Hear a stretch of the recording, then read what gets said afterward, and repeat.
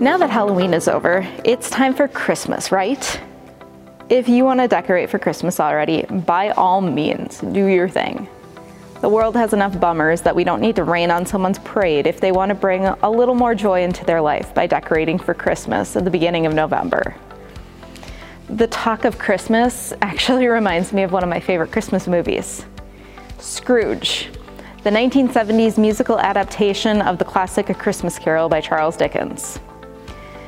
For those who haven't heard of this, Ebenezer Scrooge is a miserly, miserable man who claims to hate Christmas and people until he is visited by three ghosts. The ghost of Christmas past, the ghost of Christmas present, and the ghost of Christmas future. Each teach him a lesson about gratitude, love for life and people, and the joy of the holidays. But every time I hear the word Ebenezer, I think of Scrooge. Our theme of momentum is taking us from an uncharted journey with Joseph to a focus on intentional gratitude. And today we hear part of the story of Samuel, the last judge of Israel. Generations after Joseph, so after the Israelites were slaves in Egypt, after Moses led the Israelites across the Red Sea, and then they wandered in the desert for 40 years, finally entering into the promised land of Canaan, the Israelites were ruled by a succession of judges. Now, the Israelites promised to follow God, and they didn't always get it right. They'd fall away from following the Lord, and then they would be oppressed by another nation. A judge would rise up from the people. They'd follow God again. And this cycle continued for roughly 400 years or so, until the Israelites asked God for a king. So Samuel, he was a prophet. And like I mentioned before, he was also the last judge of Israel. He was the one who anointed both King Saul and King David. Then Samuel said to the house of Israel, "If you are returning to the Lord with all your heart, then put away the foreign gods and the Astartes from among you. Direct your heart to the Lord and serve him only, and he will deliver you out of the hand of the Philistines." So Israel put away the Baals and the Astartes, and they served the Lord only. Then Samuel said, "Gather all Israel at Mizpah, and I will pray to the Lord for you." So they gathered at Mizpah and drew water and poured it out before the Lord. They fasted that day and said, "We have sinned against the Lord." And Samuel judged the people of Israel at Mizpah. When the Philistines heard that the people of Israel had gathered in Mizpah, the lords of the Philistines went up against Israel. And when the people of Israel heard of it, they were afraid of the Philistines. The people of Israel said to Samuel, "Do not cease to cry out to the Lord our God for us, and pray that he may save us from the hand of the Philistines." So Samuel took a suckling lamb and offered it as a whole burnt offering to the Lord.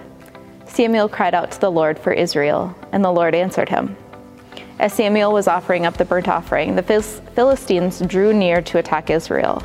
But the Lord thundered with a mighty voice that day against the Philistines and threw them into confusion, and they were routed before Israel.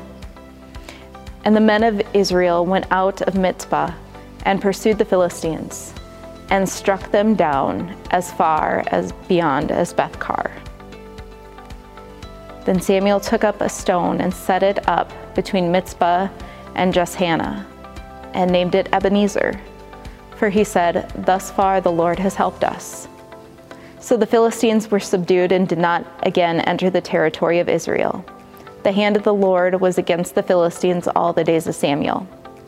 The towns that the Philistines had taken from Israel were restored to Israel, from Ekron to Gath, and Israel recovered their territory from the hand of the Philistines.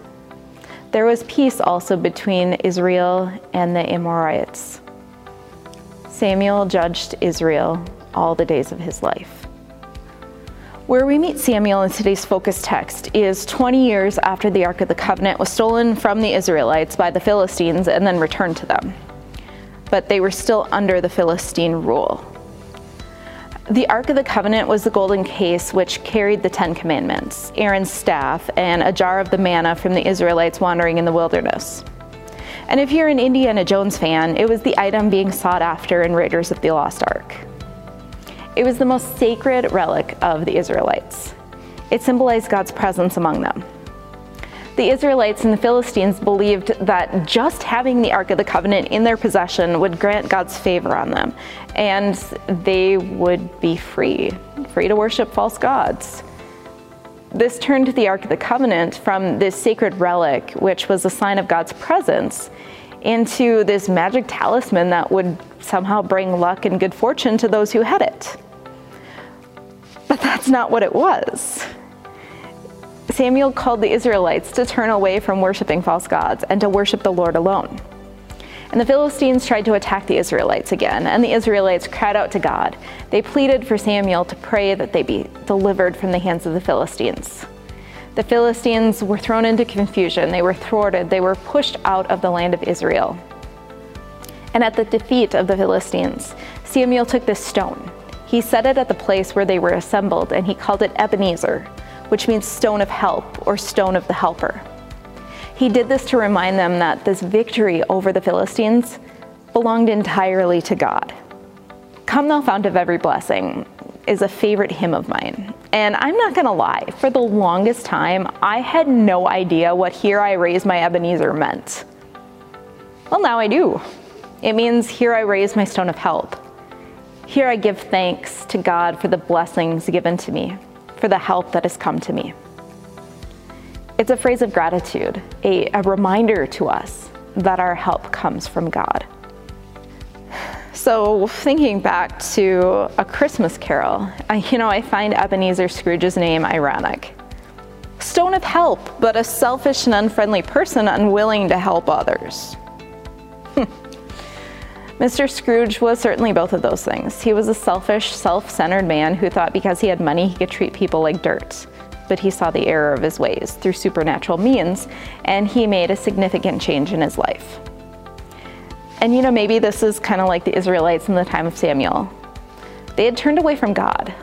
They thought that just having the ark in their possession would mean that they could do whatever without really trusting in God, without really relying on God, just relying on this ark. However, they learned that the ark was not a magic talisman. The ark was not a good luck charm. And so they turned away from worshiping the false gods. And God brought chaos and confusion to the Philistines, which then delivered the Israelites from their rule. Out of gratitude, and as a reminder to the Israelites of the goodness and mercy and the help that comes from God, the Ebenezer was raised by Samuel. Living out our faith and showing gratitude are not passive actions. We are called to be intentional as we live lives that give glory to God. We're called to be intentional as we show gratitude to God and gratitude to others in our lives. So this momentum of God's story crashing into our lives doesn't lead us into passivity, but instead it drives us forward. It drives us into community with each other. It drives us into service to our neighbors. And that is part of the beauty of God's story and of our story. They are living, they are breathing, they are active. We also commemorate today All Saints' Day, when we remember with thanksgiving and gratitude those who have gone before us, the saints in our lives who have received the promise made in their baptisms and are with God forever in the communion of saints in heaven. We also remember those who have been baptized this last year, joining the communion of saints here on earth, the body of Christ. We invite you to light a candle in honor or in memory of a saint in your life, a physical reminder of their life and of God's presence among us. We give thanks for their lives and for the promises made by God when we are claimed as God's children. As we raise our own Ebenezers, our own stones of help, reminders of how God is with us, let us remember the good news of Christ. Let us sing with thanksgiving, "Bless the Lord, O my soul, and all that is within me. Bless his holy name." Amen.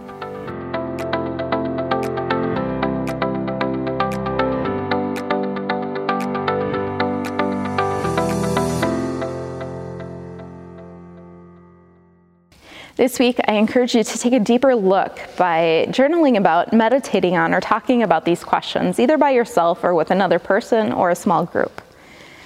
The first is, what is an Ebenezer in your life? Reminding you to trust in the goodness and mercy of God. And the second is, what does it mean to you to have gratitude, especially intentional gratitude?